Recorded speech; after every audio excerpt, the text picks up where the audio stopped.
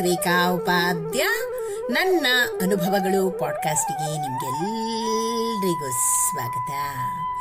ಬನ್ನಿ ಸ್ನೇಹಿತರೆ, ಇವತ್ತಿನ ಈ ಹೊಸ ಸಂಚಿಕೆಯಲ್ಲಿ ನಾವು ಲೇಖಕಿಯಾದಂತಹ ಶ್ರೀಮತಿ ಸುವರ್ಣ ನಾಗರಾಜ್ ಬೆಂಗಳೂರು ಇವರು ಬರೆದಿರುವಂತಹ ಒಂದು ಉತ್ತಮವಾದ ಹಾಗೂ ಸುಂದರವಾದ ಲೇಖನ ಭಕ್ತಿರಸವೆಂಬ ಆತ್ಮಾನುಭವ. ಇದನ್ನ ಇವತ್ತಿನ ಈ ಸಂಚಿಕೆ ಮೂಲಕ ಕೇಳಿ ಆನಂದಿಸೋಣ ಹಾಗೂ ಕಲ್ತ್ಕೊಳ್ಳೋಣ. ಸ್ನೇಹಿತರೆ, ಭಗವಂತನನ್ನ ಭಕ್ತಿ ಪೂರ್ವಕವಾಗಿ ಪೂಜಿಸಿ ಧ್ಯಾನಿಸಬೇಕು. ಆಗ ಮಾತ್ರ ನಮ್ಗೆ ಆತ್ಮಾನಂದ ಸಿಗುತ್ತೆ. ದೇವಾಲಯದಲ್ಲಿ ಕೆಲವಷ್ಟು ಜನರು ಆಡಂಬರಕ್ಕಾಗಿ ಕಾಣಸಿಗ್ತಾರೆ. ಅವರಿಗೆ ಶ್ರದ್ಧಾ ಭಕ್ತಿ ಅಷ್ಟಕ್ಕಷ್ಟೇ, ಎಲ್ಲ ತೋರಿಕೆಗಾಗಿ. ತಾವು ಪೂಜಿಸುವ ಕ್ರಮ ಮತ್ತೆಲ್ಲರಿಗೂ ತಿಳಿಬೇಕೆಂಬ ಮಹದಾಕಾಂಕ್ಷೆ. ಇದಕ್ಕೆ ಒಂದು ಉದಾಹರಣೆಯನ್ನು ಹೇಳೋದಾದ್ರೆ, ಎಷ್ಟು ಹೂಗಳಿಂದ ಪೂಜಿಸ್ತೀವಿಯೋ ಅಷ್ಟು ಪುಣ್ಯ ಬರುತ್ತೆ ಎಂಬ ಕ್ಷುಲ್ಲಕ ಮನೋಭಾವ.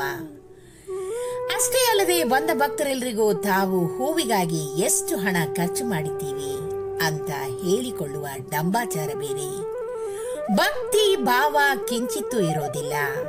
ಭಗವಂತ ಭಕ್ತಿ ಪ್ರಿಯ ಎನ್ನೋದು ಈ ಬೂಟಾಟಿಕೆ ಜನಕ್ಕೆ ತಿಳಿಯೋದೇ ಇಲ್ಲ ಸ್ನೇಹಿತರೆ.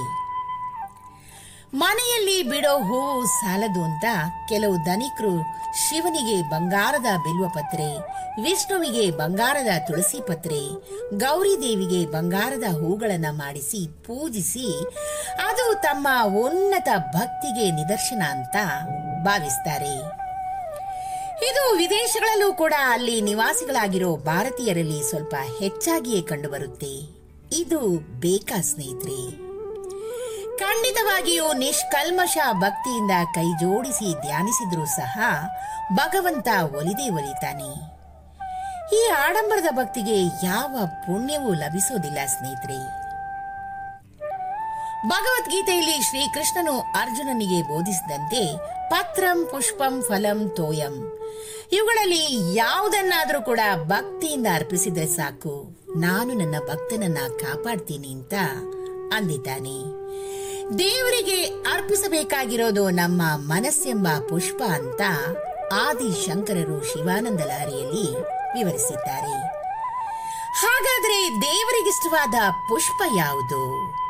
ತಾವರೆ, ನೈದಿಲೆ, ಸೇವಂತಿಗೆ, ಮಲ್ಲಿಗೆ, ಸಂಪಿಗೆ, ಕಣಗಲೆ, ಈ ಎಲ್ಲಾ ಪುಷ್ಪಗಳನ್ನು ಸಹ ಭಗವಂತನ ಪೂಜೆಗೆ ಸಮರ್ಪಿಸಬಹುದು. ಆದರೆ ನಿಜವಾದ ಸಮರ್ಪಿಸಬೇಕಾದ ಪುಷ್ಪಗಳು 8 ಮಾತ್ರ ಸ್ನೇಹಿತರೆ. ಅವು ಯಾವುವು ಎಂದರೆ, ಮೊದಲನೇ ಪುಷ್ಪ ಅಹಿಂಸೆ. ಯಾವುದೇ ಜೀವಿಯನ್ನು ಯಾವ ವಿಧವಾಗಿಯೂ ಕಷ್ಟಕ್ಕೆ ಗುರಿ ಮಾಡಬಾರದು. ಒಬ್ಬರ ಮನಸ್ಸನ್ನು ಮಾತುಗಳ ಮೂಲಕ ನೋಯಿಸಬಾರದು ಹಾಗೂ ಯಾರಿಗೂ ಕೂಡ ಕೇಡು ಬಗೆಯಬಾರದು. ಎರಡನೇ ಪುಷ್ಪ ಇಂದ್ರಿಯ ನಿಗ್ರಹ. ಮನಸ್ಸಲ್ಲಿ ಒಂದು ಬಯಕೆ ಹುಟ್ಟಿತೆಂದ್ರೆ ಸರಿ, ಅದರಿಂದ ಬೇರೆಯವರಿಗೆ ತೊಂದರೆ ಆಗೋದಾಗ್ಲಿ ಕೆಡುಕಾಗೋದಾಗ್ಲಿ ಲೆಕ್ಕಿಸದೆ, ನ್ಯಾಯ ಅನ್ಯಾಯ ಧರ್ಮವನ್ನು ಸಹ ನೋಡದೆ ತಮ್ಮ ಆಸೆಯನ್ನ ಪೂರೈಸಿಕೊಳ್ಳುವುದನ್ನ ಬಿಟ್ಟು ಬಿಡಬೇಕು. ಮೂರನೇ ಪುಷ್ಪವೇ ಸರ್ವಭೂತದಯೆ. ಮಾನವರಷ್ಟೇ ಅಲ್ಲದೆ ಸಕಲ ಜೀವರಾಶಿಗಳಾದ ಪ್ರಾಣಿ, ಪಕ್ಷಿ, ಕ್ರಿಮಿ, ಕೀಟ ಹಾಗೂ ಸಸ್ಯದ ಮೇಲೆಯೂ ದಯೆ ತೋರಬೇಕು. ನಾಲ್ಕನೇ ಪುಷ್ಪವೇ ಕ್ಷಮಾಗುಣ. ನಮಗೆ ಅಪಕಾರ ಮಾಡಿದ್ರೂ ಸಹ ಅದನ್ನು ಮರೆತು ಉಪಕಾರವನ್ನು ಮಾಡಬೇಕು, ಪ್ರತೀಕಾರ ಮಾಡಲೇಬಾರದು. ಐದನೇ ಪುಷ್ಪವೇ ಶಾಂತಿ. ನಮ್ಮ ಮನಸ್ಸು ಶಾಂತ ರೀತಿಯಲ್ಲಿರುವಂತೆ ನೋಡ್ಕೊಳ್ಬೇಕು. ಉದ್ವೇಗಕ್ಕೆ ಖಂಡಿತ ಒಳಗಾಗಬಾರದು. ಸುಖ ಬಂದಾಗ ಹಿಗ್ಗದೆ, ದುಃಖ ಬಂದಾಗ ಕುಗ್ಗದೆ, ಹೊಗಳಿಕೆಗೆ ಉಬ್ಬದೆ, ತೆಗಳಿಕೆಗೆ ಕುಗ್ಗದೆ ಮನಸ್ಸನ್ನು ಸದಾ ಪ್ರಶಾಂತವಾಗಿರಿಸಿಕೊಳ್ಬೇಕು. ಆರನೇ ಪುಷ್ಪವೇ ತಪಸ್ಸು. ಕೆಟ್ಟ ವಿಷಯಗಳನ್ನು ದೂರವಿರಿಸಿ ಒಳ್ಳೆಯ ಕಾರ್ಯಗಳನ್ನು ಸಾಧಿಸುವಂತಹ ಛಲ ನಮ್ಮಲ್ಲಿರಬೇಕು. ಏಳನೇ ಪುಷ್ಪವೇ ಧ್ಯಾನ. ಶಂಕದಿಂದ ಬಿದ್ರೆ ತೀರ್ಥ ಎನ್ನುವಂತೆ ಈಗ ವೈದ್ಯರು ಕೂಡ ಧ್ಯಾನವು ಮಾನಸಿಕ ಹಾಗೂ ಶಾರೀರಿಕ ಆರೋಗ್ಯಕ್ಕೆ ಒಳ್ಳೆಯದು, ಇದನ್ನು ಎಲ್ಲರೂ ರೂಢಿಸಿಕೊಳ್ಬೇಕಂತ ಹೇಳ್ತಾ ಇದ್ದಾರೆ. ಎಂಟನೆಯದು ಅತಿ ಮುಖ್ಯವಾದ ಪುಷ್ಪ ಸತ್ಯ.